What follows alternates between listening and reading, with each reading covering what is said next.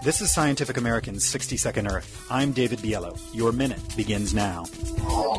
Algae seem harmless enough. These precursors to plants thrive throughout the world's waters. But the single-celled plants have global consequences.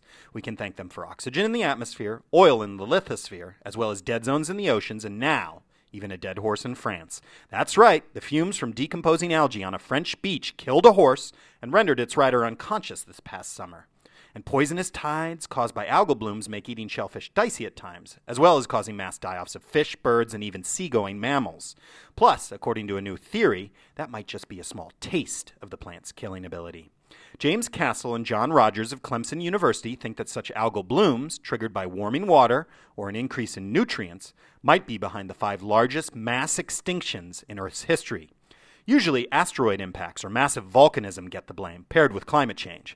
But it may be the subsequent bloom in toxic algae that really drove death. There's plenty of evidence for such blooms in the geologic record. Of course, it remains unclear whether algal blooms caused die-offs or merely coincided with them, and it's most likely that some combination of factors, including poisonous algae perhaps, helped wipe out 90% of all marine life some 250 million years ago. For example, the bad news? Such murderous algae is on the march again thanks to a changing climate, creeping northwards into newly warmer U.S. waters. Beware the killer algae. Your minute is up for Scientific American's 60-Second Earth. I'm David Biello. Thanks for listening.